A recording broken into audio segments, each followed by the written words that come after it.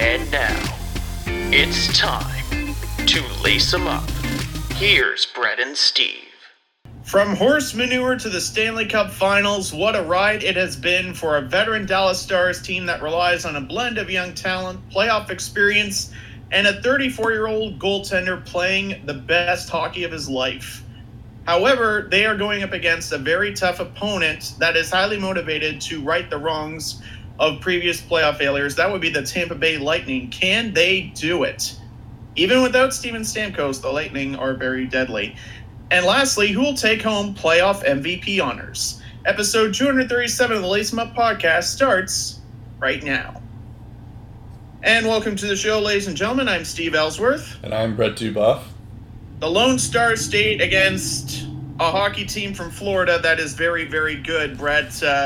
Shaping up to be a great Stanley Cup Finals. Yeah, it's actually a lot more exciting than I thought it would be. Or I remember early on, or when the conference finals were happening, people were just like, "Oh, I can't wait for Vegas and Tampa," and then meanwhile, Dallas has kind of been a pretty exciting team, kind of under the radar now. So Originally, I think at the start of the year when we did our regular season previews and we did our way too early predictions for the Cup Finals, I'll check back my notes to confirm, but I'm pretty sure I predicted Vegas and Tampa in the final. Okay. I just because those are the teams that I really thought had a very good chance to go this deep and compete. But right. Dallas just seems like a team of destiny. Yeah, for sure. We'll get into that a little later, but first we're gonna give an obituary to the two teams that were eliminated this week. And we'll start off with the team that I think both of us had going. I had them going to the Stanley Cup Finals originally, and you had them. I think you had them winning. So yeah, we have. So we're gonna start off with Vegas. It seemed like, I guess after it feels like the consensus is, or after talking to a couple of people, it's that like Vegas kind of stopped. They were stumped by Thatcher Demko in the previous round. And then they just could never get anything going in this round against Dallas. And they were just shooting. They were shooting a lot, but they just they weren't shooting good shots. They were just shooting just for the sake of it. And that's not good. It's obviously you want to shoot more than the other team, but if they're not good quality shots, then quantity versus quality, exactly, right? Exactly. We've said it a lot of the times, and it seems like the team with the most quality more often than not wins the game. Of course. So, that's advanced statistics for everyone.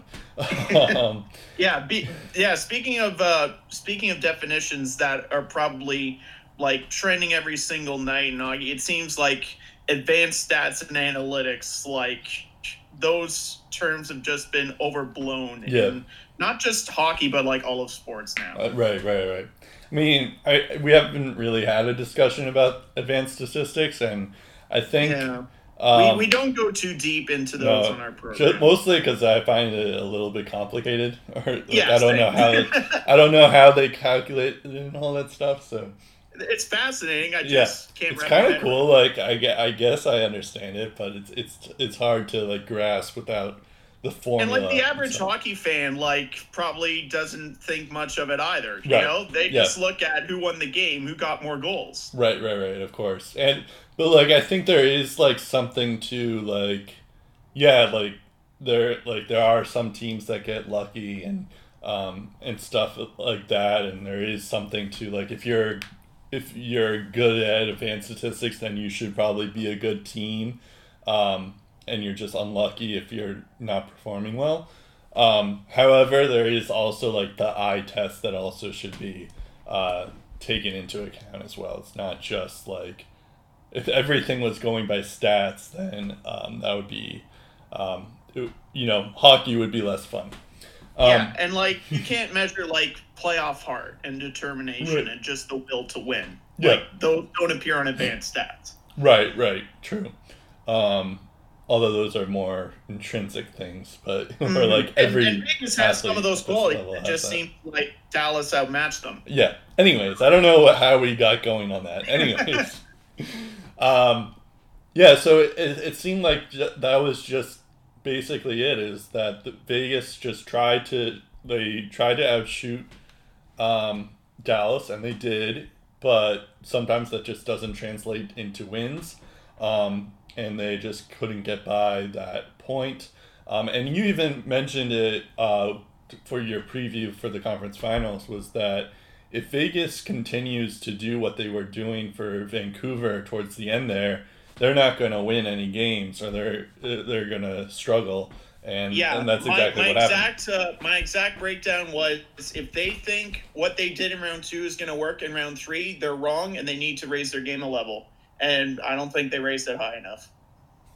Yeah, of course. Okay, so in terms of the off season, they're not in too bad shape. They have, obviously they have Robin Leonard. There was a report that they may have extended him, but that I guess Robin Leonard denied it, so that maybe there's going to be an extension sometime soon, but because I think Leonard just said, that's false, but he's just focusing on the playoffs at the moment, and then they'll decide from there. But I could see, it wasn't so surprising that they decided to re-sign him. So that may happen sometime this week. We'll see. And yeah, that's the only main UFA that they have to sign, really. The other thing that I've noticed, though, from an organizational standpoint is that their two best centers their two top centers are William Karlsson and Paul Stastny. And they're okay, but I feel like that would be something that they should address in the future, is maybe get a better center. They do have Cody Glass in the system. Peyton Krebs might take another more year or two, and he might be ready then. But you already have good wingers with Mark Stone, Max Pacioretty, Jonathan Marchessault, and even Riley Smith at parts. And Alex Tuch had a pretty good playoffs as well. So you're good on the wing, but I feel like the center position needs to be addressed. Even maybe the defensemen need to be addressed as well, but I think the center stuff needs to be addressed even more further. I think what happened with Vegas also is that they got caught in their ways a little bit. In year 1, they go straight to the finals. They're just our method of hockey, no one's figured it out. This can work for us every single year. And I think this was the point, not last year where that 5-minute major cost them, because that was just poor timing. This year, I think, in the tail end of the Vancouver series, and even more so against the Dallas Stars series, where it was really costing them. And again, a lot of the games were close. They weren't getting blown out of the water. They were just doing whatever. They ran into a hot goalie, but you ran into a hot goalie with the Vancouver series, ran into a hot goalie in this series. And even in round 1, Corey Crawford was playing out of his mind and doing everything he could and stole a game for them, for the Blackhawks. So it's just if it happens more than once, maybe something's wrong and you need to adjust. And that is going to be the key for Vegas, is how are they going to adjust?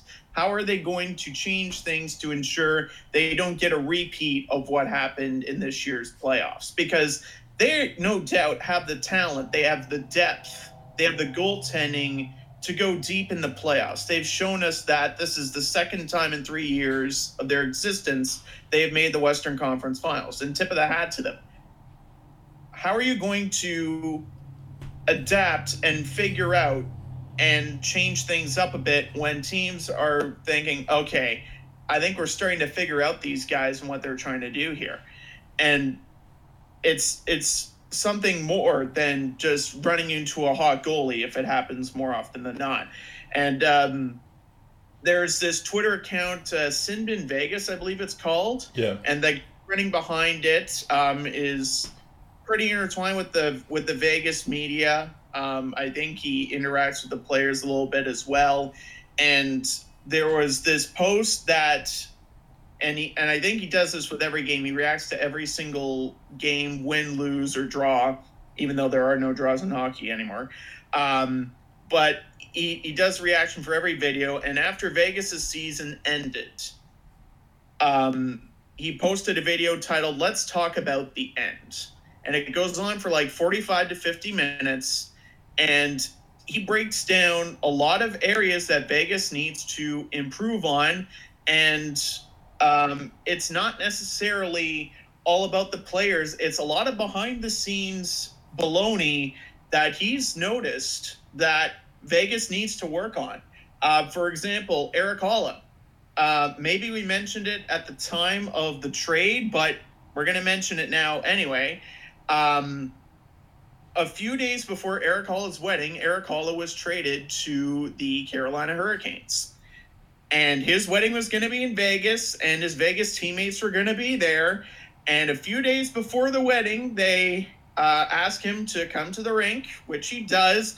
They deactivated his pass. He didn't know, so he's just basically scanning his pass, and it's just getting flat rejected. After many failed attempts, security finally decides to let him in, and only then he finds out, you're being traded to Carolina Hurricanes. Right. This days before his wedding. Like, as human beings, as players, like, that's just a gut punch, after, imagine him just like, going from a team that's just like, yeah, you can take this guy if you want, and we'll give you Alex Tuck if you draft Eric Holla as well. Like, just going from that to, a situation where his team goes to the finals, they're just like, yeah, I'm on a team where, like, I feel wanted and I'm playing pretty well. And then the injuries in the first half of his second season in Vegas kind of derailed his season. But they hadn't given up on me. I'm ready to prove myself next year. And then just to go in that situation, have your pass deactivated, then you let in by security where they give it to you gently. Yeah, you're not on the team anymore. Like, what a punch in the face that must be. And it's that kind of behind the scenes drama that could get into Vegas's way. And they need to realize how good they have it. Yeah. 3 years into their existence, you have trade deadline acquisitions coming in, willing to sign long-term deals, guys that are willing to play for you, even though you're a relatively new team and they're excited about Vegas and the fans and all this and state-of-the-art building. Everything you could possibly want just 3 years into your existence. And this behind-the-scenes drama is linked to credibility. And we have seen many years with the New York Islanders where lack of credibility gets you. We have seen many years with the Arizona Coyotes franchise what lack of credibility gets you. We're seeing right now with the Ottawa Senators, I was going there, Brett, what lack of credibility gets you. Right. Vegas can avoid the lack of credibility if they smarten up and they don't do the stupid crap behind the scenes to players. Like, treat everyone as family, be on the same page, and yes, plan to win, but do it the right way. Because doing this kind of stuff, eventually there's going to be a big name player that you're going to go after, and they're just going to be like, yeah, I'm going to sign somewhere else. Right. And then more players are going to do that as well if that keeps up. So I think they need to work on their image off the ice as well a little bit, not just on it. Yeah, that is a good point, and I somehow knew you were going to bring up Holla and stuff. Yeah, I think there is that stuff too, and especially with like the Leonard news as well. The Leonard Fleury stuff, and all that you know stuff. what? It's not generated by the players, but like there's stuff going on there that's just like, it's not as simple as burying the hatchet. Like it's going to be either one or the other. Right. Okay. Yeah, and yeah, I think that is a good point, but just in terms of like on play on the ice, they do need to address the centers and the defensemen as well, and maybe re-sign Leonard. Might not be the end of the world. I know it's probably going to anger Fleury, but I think Leonard is probably makes the most sense just for the future of the franchise to And keep you him. know what? That's probably what I think that's the wisest thing to Yeah, do, like to begin with from a performance standpoint.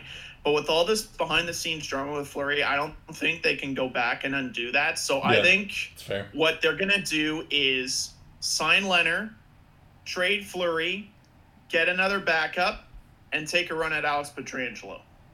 Yeah, I think they go after a interesting. big name free agent defenseman. And Yeah, trading away Fleury's cap hit could help them do that. maybe they go for Torrey Krug too. That would be interesting. If they don't get Pietrangelo, yeah, but I think they need a more all-around defenseman because I feel like Torrey Krug is Shea Theodore. He's another Shea Theodore. Yeah, And I they you know, need we an talked about all-around that before. defenseman. Yeah, I could see that, but yeah. Anyways, we'll talk about that if that happens. Yeah. Okay. Um, all right. So now let's talk about the New York Islanders. They were the last team to be eliminated from the qualifiers, so that's something to be proud of. And they far exceeded everyone's expectations too. And Yeah, went farther than the Leafs ever could. yeah, exactly. So that's good on them, and I think everyone was like they weren't shocked that they lost to the Lightning. The Lightning are a really good team, so it's not like super surprising. But at the same time, it's kind of like okay, they were like one of the hottest teams in this bubble, but they just couldn't go through there. So in terms of the future, they don't have too many free agent UFAs to worry about, I guess, other than Matt Martin and Derek Brassard. But they could live without him. But on the RFA, oh, and Thomas Grice as well.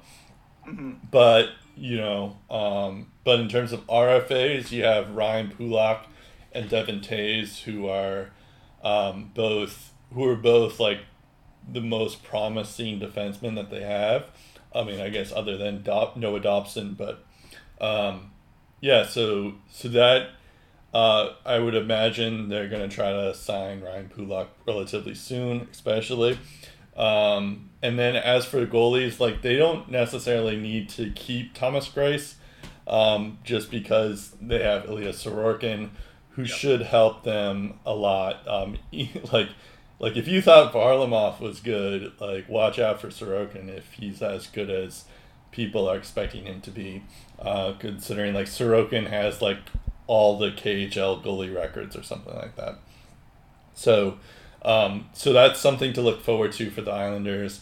Yeah, and I guess it's like, it's one of those things where they were, all throughout this playoffs, they were talked about as being like a boring team, but if you're winning, you don't have to worry about that. And like as long as you're winning, you can do that. But maybe they overextended their, or they exceeded too much expectations, but I don't know, like it wouldn't surprise me if they all of a sudden just miss the playoffs next year, I guess. But at the same time, it's like maybe they do make some moves to make a run in the future. Yeah, and I think the task for the Islanders right now is, well, first of all, let's start with what they did right. Yeah. They made huge strides, first of all. They're winning again in a year where they're in a stacked division where Pittsburgh is still good and Philly seems to be improving and Columbus is a hardworking team and, New Jersey is slowly on the up and up. And you also have the Rangers who have Panarin and Adam Fox and Jacob Trouba now in the fold. And Washington and Pittsburgh are still good. And, like I said, Carolina is also a team on the rise. Maybe I mentioned them already. But they're in a very tough division. And they're probably thinking, well, this team hasn't really changed all that much. Like, they're not going to repeat what they did last year. And yet they still continued to win. To start the season, the first 20 to 30 games, they exceeded expectations. Their fan base is engaged, which is great. That's something they struggled with during the John Tavares years. And just overall, a team in every sense of the word. Handful of good prospects waiting on the wings. A team that's building credibility in more ways than one. People are believing in this vision. Players want to win here. Andy Green was willing to go to the Islanders, and he was willing to accept the trade to a place where he thought he had a legit chance of winning. He believed in this vision even before the playoffs started.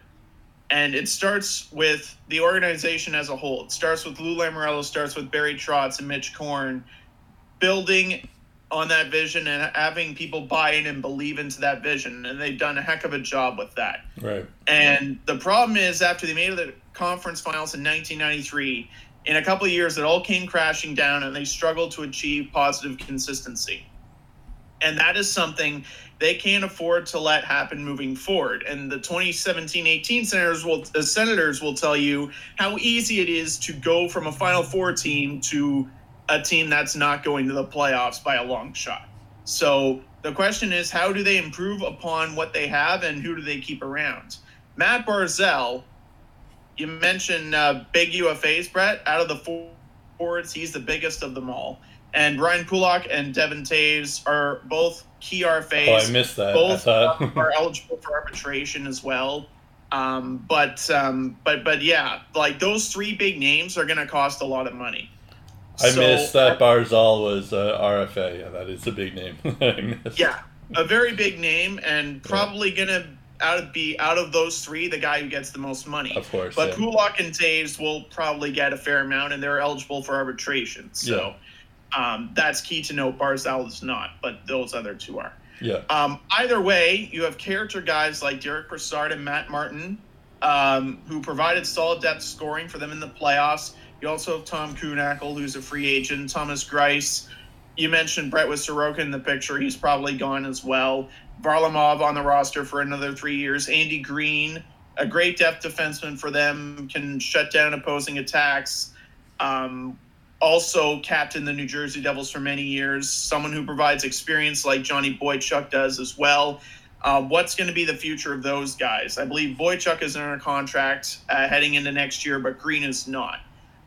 It would not surprise me if they bring both back on cheaper deals. But again, it all depends on what's in the cards. They're going to focus more on Pulock and Taves and Barzal before focusing on anything else, because that is where the future of the franchise lies. Yep.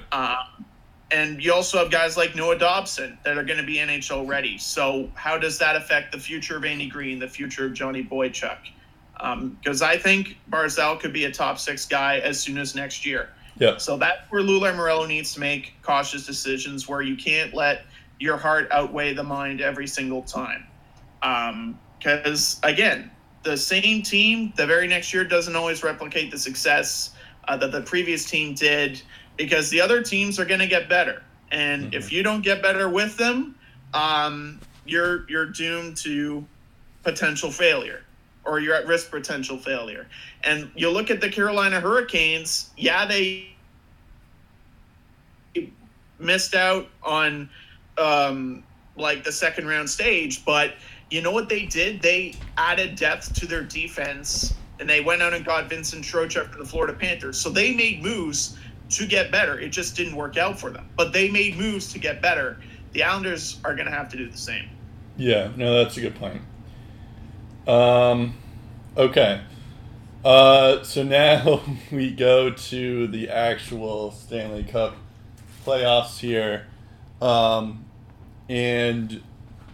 that's, of course, the Dallas Stars and the Tampa Bay Lightning.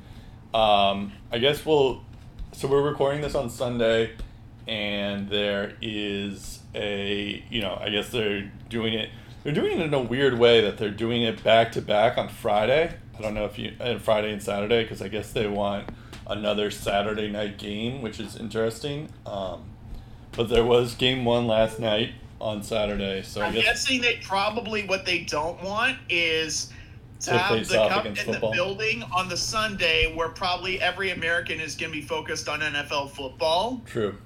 So they probably, if they're going up for an elimination game, they want to make sure all eyes are on that game and not what some people call the no fun league. Right. No, I get that.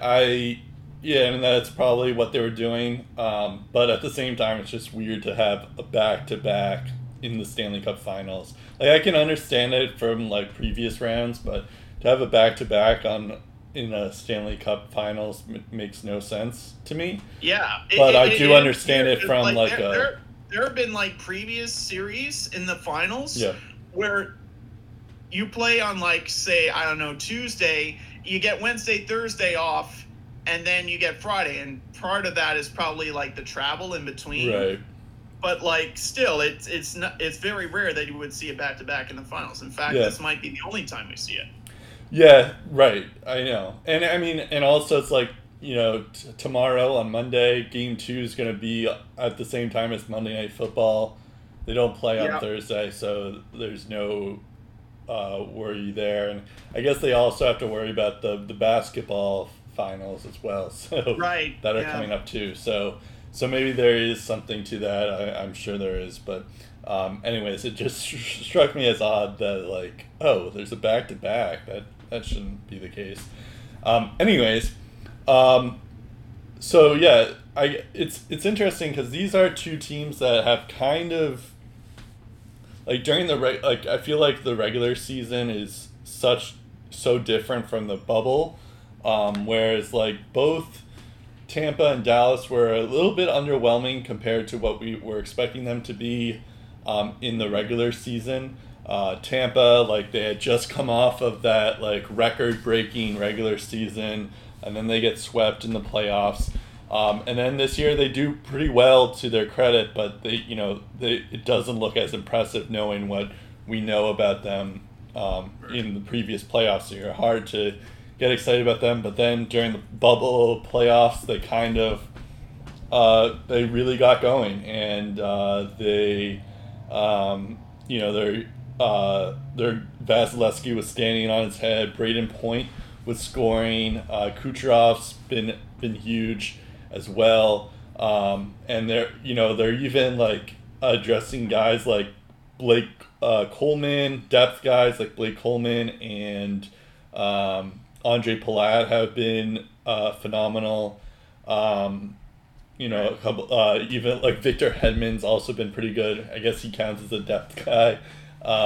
So they all and like Zach Bogosian, who's pulled off like some crazy stuff in the playoffs. Like he's like a second or third pairing defenseman. Like what a luxury to have. Exactly. So Luke Shen too, former top 5 pick, he's on there. But all this to say is that like the Lightning have been like they addressed their depth issues and they got tougher. They brought in Blake Coleman. They brought in Patrick Maroon. They brought in Barclay Goodrow.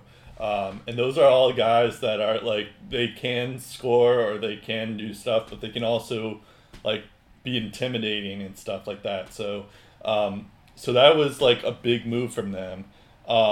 And what's even more impressive is the fact that they don't even have Steven Stamkos, who's like arguably their best player. And so they don't even have him in the lineup, and he's their captain as well. So it's just a crazy situation where they're showing what they were in the regular season, and this is what we were expecting of them to be. And then on the other hand, we have the Dallas Stars, where it's kind of like, it reminds me a little bit of the St. Louis Blues, because in the regular season, they fired their coach, Jim Montgomery, after they were in the playoffs. They were in the second round they lost to the Blues in the second round. Double OT of Game 7, so like they were very close. Exactly. Yeah, they were so close to beating St. Louis, and that was a series where Bishop was standing on his head and everyone else on the ice wasn't doing so well. And the guy who scored the game winner is playing on the Tampa Bay Lightning now, right. Patrick Maroon. That's a good point, too. And, yeah, so then all of a sudden, like, midway through, they fire their coach. Jim Montgomery, I guess, had to turn himself in for rehab or something like that. Yeah, it was later found out that it was, alcohol-related. Yeah. And, the Stars they started off 1-7-1, but they quickly turned it around and they were on quite this roll, and it just out of the blue, he's gone. Right. And then Rick Bowness takes over, and I mean we've talked about this before, where he's kind of been a journeyman all throughout his career, where he had, he was on Winnipeg, then he was coaching for Winnipeg, then he was coaching for the Bruins. Then he was coaching. He was coaching in this league before I was alive. Yeah, before the last time, I was telling this to Steve last night. The last time, okay, I should rephrase this. Rick Bowness has only been to the playoffs twice as a coach, in his career, and the last time was my birth year because I was born in 1991. His playoffs was in 1992, so that season, and that was for the Bruins, and he made the playoffs, made it to the conference finals, which was crazy too. And I guess I didn't realize it, but he got fired, I guess, the next thereafter, and then he coaches for your Ottawa Senators when they're just starting up. And I will preface this. I'm sure Rick Bowness did his best. The word "suck" doesn't begin to describe how bad the Sens were in their early years. There's not much you could do. Yeah, that's a good point. It's you think of the Senate. You think of the Detroit Red Wings right now. You think they're bad. The Ottawa Senators were even worse. They were next level bad. The Sharks in their early years, their first season was pretty bad as well. The Capitals, one of their first seasons, was terrible as well. And then he coaches for the Islanders, and then he coaches for 2 seasons. He doesn't do well there, and then it takes him a while. Then he coaches in Phoenix. And he only got 20 games there. I think he was interim for that time, so I don't think he was technically that coach. But even still, it's it just was unfair. And then 20 years basically after he coaches the Islanders, he gets this Dallas coaching job now, and all of a sudden, he actually had a pretty good regular season with them. He went 20-13-5, so that's not too bad, and that's by far the best that they've done, or that he's done as a coach. But it's just after reading all this stats about him, I was like, oh, okay, there's even more of a reason to root for the Stars, because that's the epitome of perseverance, basically. Anyways, back to the team. You have, so they start to roll on because of Rick Bowness, and then you get into the bubble, and I remember they were starting to lose a lot of the streaks to the point where I thought they were going to be out in the first round to the Calgary Flames, but it turns out that didn't happen. And then I started to become a fan. That was when I started to realize, they're actually, scoring. And all of a sudden, guys like Miro Heiskanen start scoring. Denny Gurianov scores. There's this guy named Joel Kiviranta scores, gets going. Yeah, Gurianov. You'll know his name by the end of the playoffs, don't worry. Of course. Yeah, I don't think I even pronounced that right. Joe Pavelski has gotten going even though he had a bad regular season for his standards. And all of a sudden, like, Jamie Benn starts scoring again, because that was a big thing too. If you remember, I think it was last year when the owner or the CEO of the Stars mentioned that Sagan and Ben were full it of it was December horse manure. 2018. Yeah. December 2018 when so that was happened. two seasons ago, yeah. Where Ben and Sagan, like, the CEO calls out Sagan and horse Ben manure publicly. is Yeah, what they're he calls horse it. manure, yeah. Yeah, that's the PG term. Basically, yeah. He doesn't say horse manure. Yeah. He also throws an F-bomb before he says that word. Yes, that too. And so, like, at that point, you're like, okay, that's true that Sagan and Ben haven't been as good as they're expecting them to be, but at the same time, like, Ben Bishop and Anton Khudobin were both phenomenal during the regular season the past 2 years.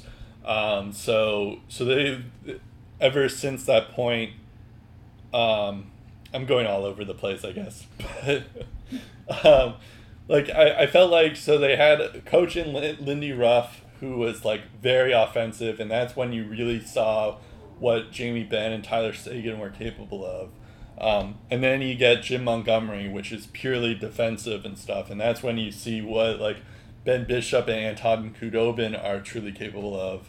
And now you have this new guy, Rick Bowness, and Sagan still hasn't been as good as we expected him to be, but, like, I feel like now we get to see the combination of Lindy Ruff's offense and Jim Montgomery's defense, because Khudobin has been like, standing on his head multiple times because, like, of how Vegas has just been shooting at him, and he's been a brick wall basically.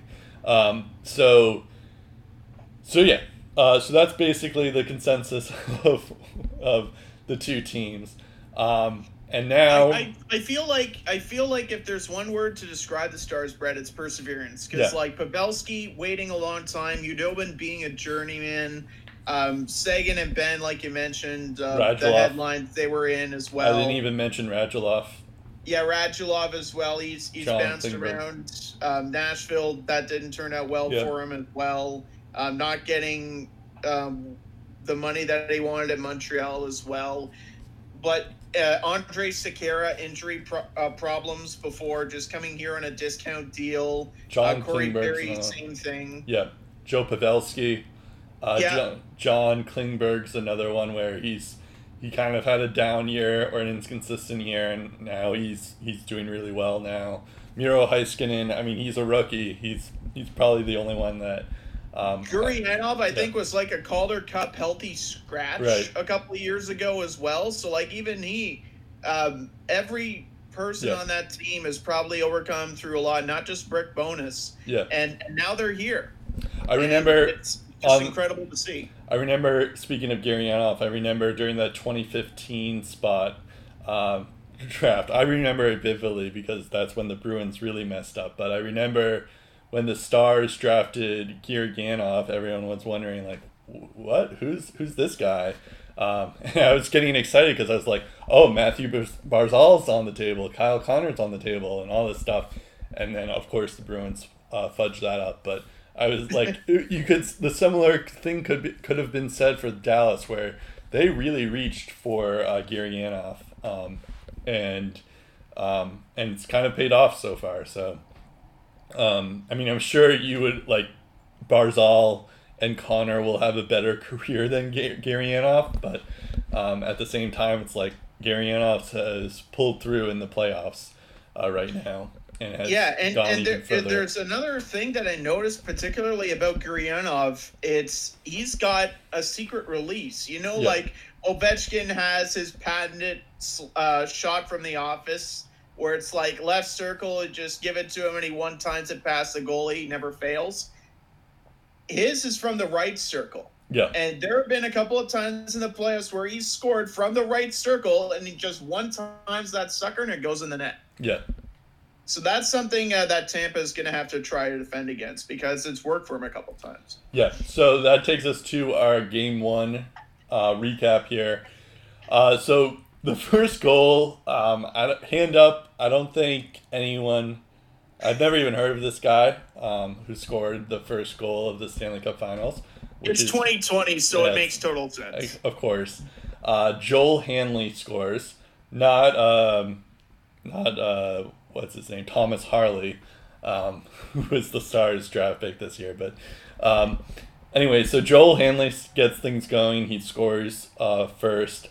Then Yanni Gourde scores, and I was thinking, like, okay, this is going to be a tight battle now. Then all of a sudden, this is another unheard of player. Jamie Oleksiak scores again.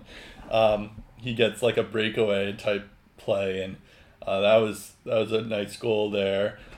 Just casually scores like 5 goals in 22 playoff games. No big deal. Yeah, and it's crazy because ever since he's been good for, like, he's usually known as like a shutdown defenseman, which is fine, but it's weird to see him score. It's just like, okay. Like score more goals than Tyler Seguin. That's pretty tough to do. Yeah. Although I guess a lot of players have scored more than Tyler this playoffs.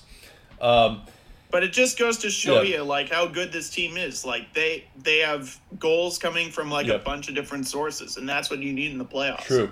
Joel Kiviranta scores again from a deflection. And then Jason Dickinson gets an empty netter goal. And that was that for Dallas. This was one of those. That third period, though, third period, if Tampa plays like that, Dallas could be in for a rough one. Like, this is how one-sided the third period was. Yeah. Tampa out-hit Dallas 17-4, outshot Dallas 22-2, and had 3 chances to score with the power play. Dallas had 0 power play chances in that third period. The Stars gave up 0 goals in that third period, killed off all 3 penalties, and blocked 16 shots in that third period. Tampa didn't block a single shot in period 3. Dallas blocked 16. Yeah. And somehow Dallas outscores them 1-0 in the third period to seal the deal. Like, you can't script that. Like, that's just how Dallas has won hockey games. It hasn't been pretty at times, but they've done it. Yeah, for sure. That is a good point. It kind of reminds me a lot of like the Vegas series where Tampa's just shooting it and it's just not going in. But you're right. They do have a better chance of it than Vegas does. So that leads us to our predictions here. Oh, another thing that's kind of crazy about Dallas is that, like, they've been this successful, and I guess you can make an argument for these 2 players, but their 2 best players aren't performing to what they're expected of. And to be fair, I'm talking about Tyler Seguin, and Ben Bishop. And to be fair to Bishop, he is injured, so even if you were playing, we don't know how he's doing. But like, it's just incredible to think that like they don't have their top scorer in Tyler Seguin, or if he's healthy or not, but but they also don't have their starting goaltender. So it's just crazy. Just this run that they've had. And now they're three games away. All the more reason why you need to have a solid backup behind your starter, right? Yeah, that's true. And if you look at Dallas's stats comparing Khudobin to Bishop, like Bishop had a .920 save percentage, and a GAA of 2.5, which is good. But Anton Khudobin has, Bishop's played more games, but even still, like Khudobin in 30 games has a 930 save percentage and a GA of 2.22. So that's I feel like he's better. Craig Anderson, like a late bloomer, but like he's really gotten his game together. Right. That's a good point. I guess. Now we get to our predictions here. Yeah, do you want to start things off? Yeah, sure. You look at Dallas, they were on the brink versus Colorado in Game 7, fought through that decisive game, forced overtime. They won this time. Like we mentioned in 2019, St. Louis beat Dallas by the skin of their teeth in double OT, and then they go to the finals. They're in a 7-game marathon with Boston, and they win. And I think this year we're going to see a Game 7 in the finals, and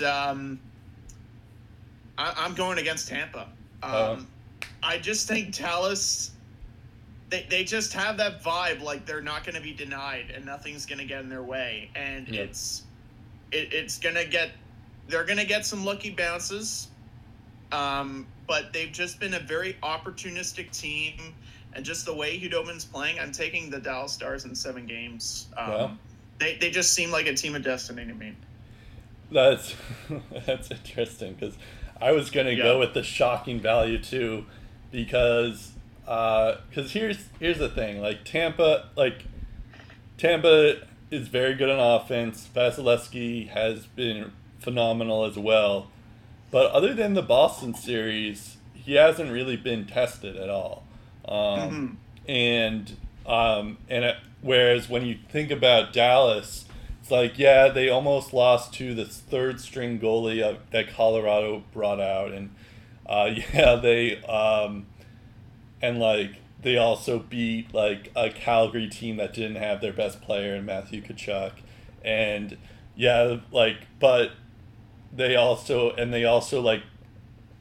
but then like they go on and beat Vegas, when Vegas just is shooting the ever living crap out of the puck. And they go to overtime twice against Vegas. They take 2 shots and they score in both. So they should have lost. The regular season, if this was right, if this playoffs started right when, in April when it was supposed to and all that stuff, I don't think Dallas would have made it this far. But I think there was something to just regrouping and figuring it out, and they are a good team. It's just people forget about it because they ended so poorly. So, and I think so. This is actually probably the toughest team that Tampa's going to face. Not to mention that I think Braden Point's injured, or he's been in and out of the lineup every now and then, or he's questionable. So that's going to be a big effect for them. And I think Kucherov may be dealing with some injuries as well. So that's also something to keep in mind. But I mean, of course, you still have to worry about Victor Hedman, and all that. But it's certainly a lot easier when you don't have to worry about Braden Point, if he's not playing.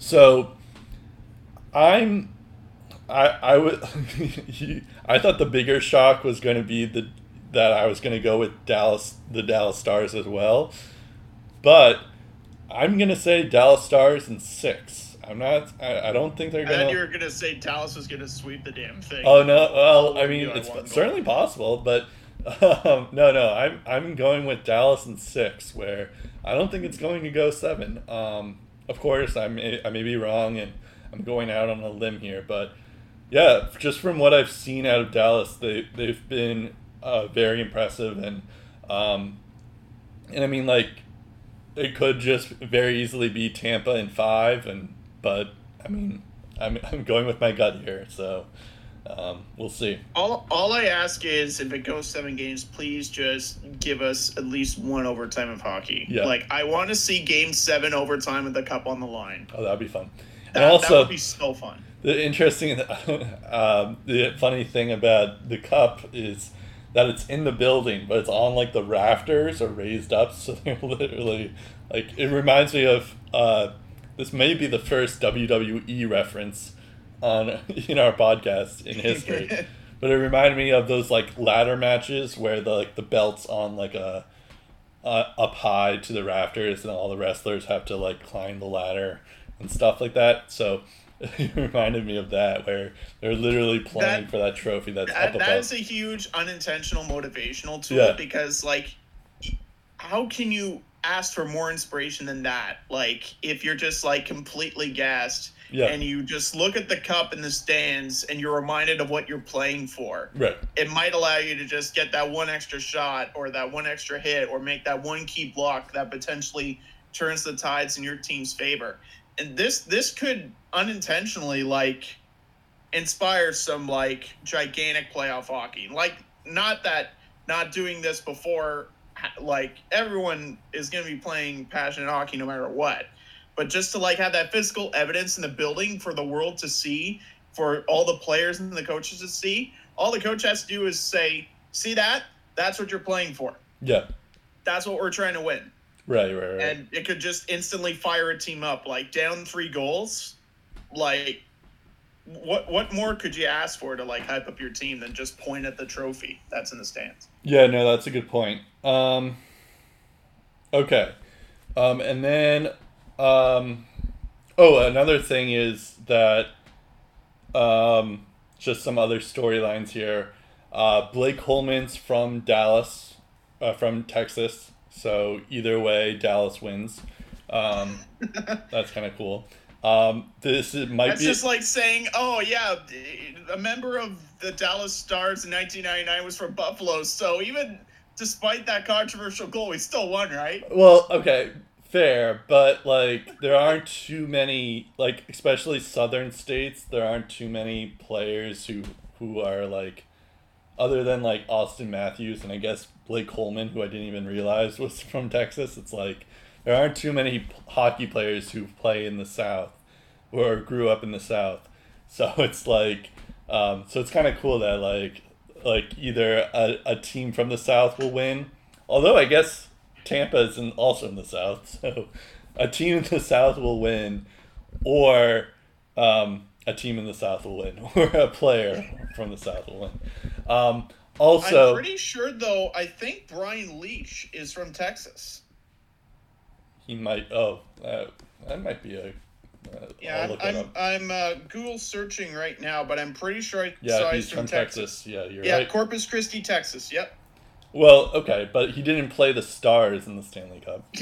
But he did play in the finals and he won. So. Yeah, true. I guess it's just like he could play, like, I would imagine that he grew up being like a Stars fan, because the timeline works out that way.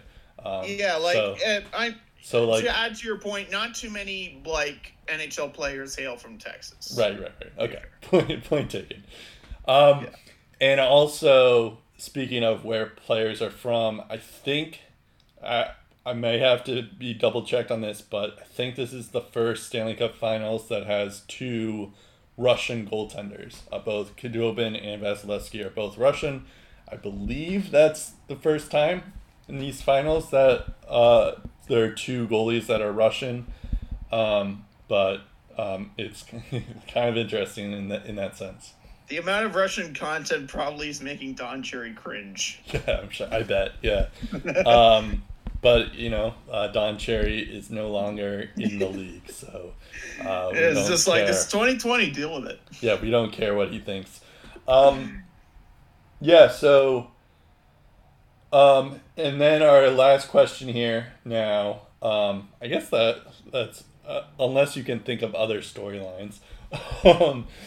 We have our last question of, like, who's gonna win the Conn Smythe if the Stars win or if Tampa wins. Let's go back to you here for that. Interesting to note about Miro Heiskanen. Apparently, if he wins the Conn Smythe, it's going to trigger a bonus, which I believe is like $1.65 million. So a pretty hefty bonus if he wins the Conn Smythe. So simply for that bonus, be interesting to see Heiskanen win it. But I think we all know it's Khudobin. Yeah. It's one thing for Heiskanen to play the way that he has, but, like, there have been games where, like, if it's not for Anton Khudobin alone, the Stars don't win. So I would have to give it to Anton Khudobin if the Stars win. If Tampa wins, I'll go Braden Point. Just the way he's performed in the playoffs, like not just even if it doesn't lead to a goal, like there have been a lot of positive shifts that his line has had with Palat and Kucherov that have really turned the tide in his team's favor. So that tells me all I need to know. So I'd go with Point if Tampa wins. Yeah, that's a good point. Good point. Yeah, I totally meant to do that. Yeah, I think yeah, for Dallas, I agree with you. I think it's between Heiskanen or Kudobin. I imagine unless like Heiskanen like goes on like a scoring spree in these series, I think it's Kudobin. And I mean, if the stars align, pun intended, yeah, I guess. Yeah. I mean, Never know. yeah, I wouldn't be upset if Heiskanen wins, but I think it will probably go to Kudobin, just because he's been phenomenal. As for the Lightning, yeah, so the thing is that Braden Point might be injured. So I don't know if I'm going to go with Braden Point. I'm going to go with the boring choice here and just say Vasilevsky, because I feel like Vasilevsky has to be incredible. And he has been incredible. He's been the best goaltender so far. He hasn't even Curtis McElhinney hasn't even started or done anything. So so Vasilevsky would probably be my choice. Maybe Kucherov as well. That's another. There's also Victor Hedman. Hedman's a good one too. All the dude has been scoring lately. Basically all he's been doing is putting the puck in the net. Like he's got 9 playoff goals, and in the round robin stage, it wasn't really doing well, and he had okay first round. Second round against Boston, dynamite. Third round against Islanders, dynamite again. And he's just continued to pile up the goals. So I would probably say if it wasn't Point, it would probably be Hedman. But again, just the fact that we listed off a lot of names for Tampa Bay just goes to show you how talented they are. Well, I'm looking here, and Kucherov is leading the team in points with 26, but Braden Point has 25 points in less games. So so that they may cancel each other out too. That's also a possibility. So okay, that about does it for us here. And yeah, I guess enjoy the rest of hockey until it all goes down here. And there is some important events to keep in mind. Obviously, there's the draft on the 6th and the 7th, the start of free agency on the 9th. There have been a lot of juicy headlines about coaching and changes and stuff like that, coaching hires, guys going to the free agent market. The Pietrangelo stuff is heating up too, that we'll talk about later. And this Monday, the day that this podcast is going to be released, there's going to be a half-hour NHL awards show where the final 5 award winners will be revealed. So you have that to look forward to as well. That's certainly exciting for sure. All right, that about does it here. You can listen to us on SoundCloud and iTunes and Spotify if you haven't already. Subscribe to us. Our Twitter is Lace Up Podcast. Our Facebook is Lace Them Up. That's about it. I'm Brett Duboff. I'm Steve Ellsworth. We'll talk again in episode 238 of the Lace Them Up Podcast.